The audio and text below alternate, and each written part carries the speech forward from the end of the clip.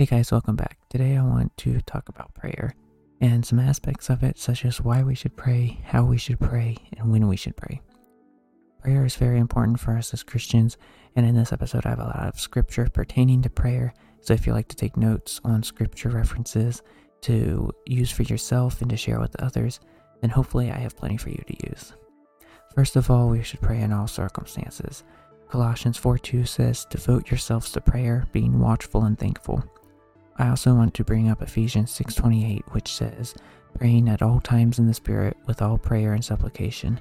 To that end, keep alert with all perseverance, making supplication for all the saints."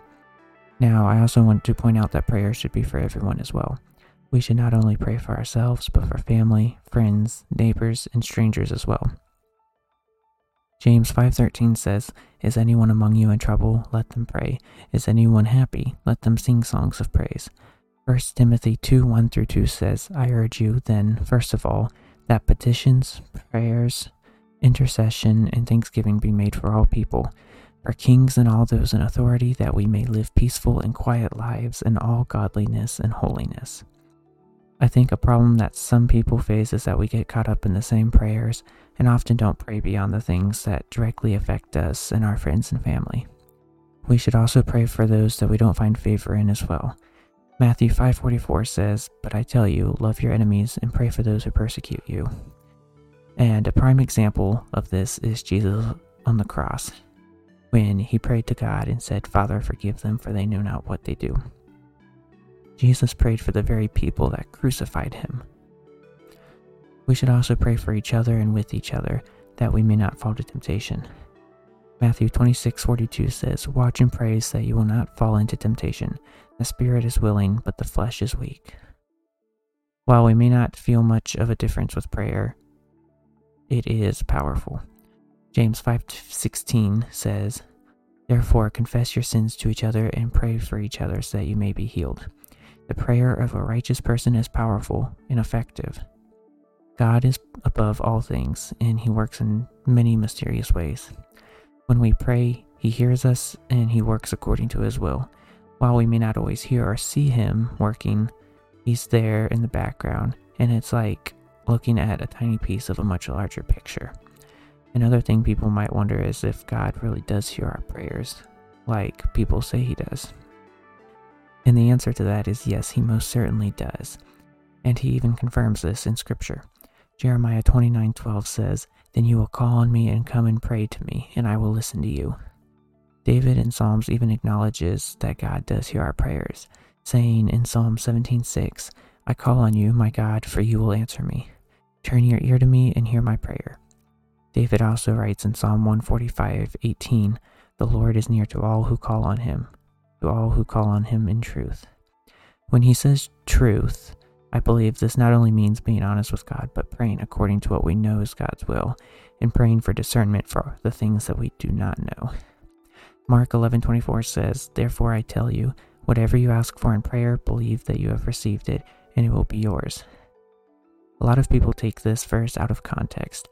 This doesn't mean that we can pray for anything and receive it. That's not how prayer works.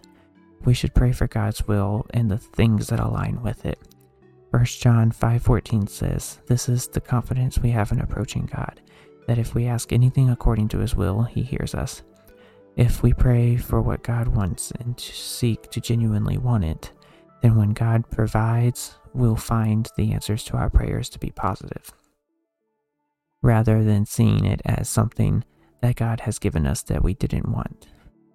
We should see it as God giving us what his will is for us.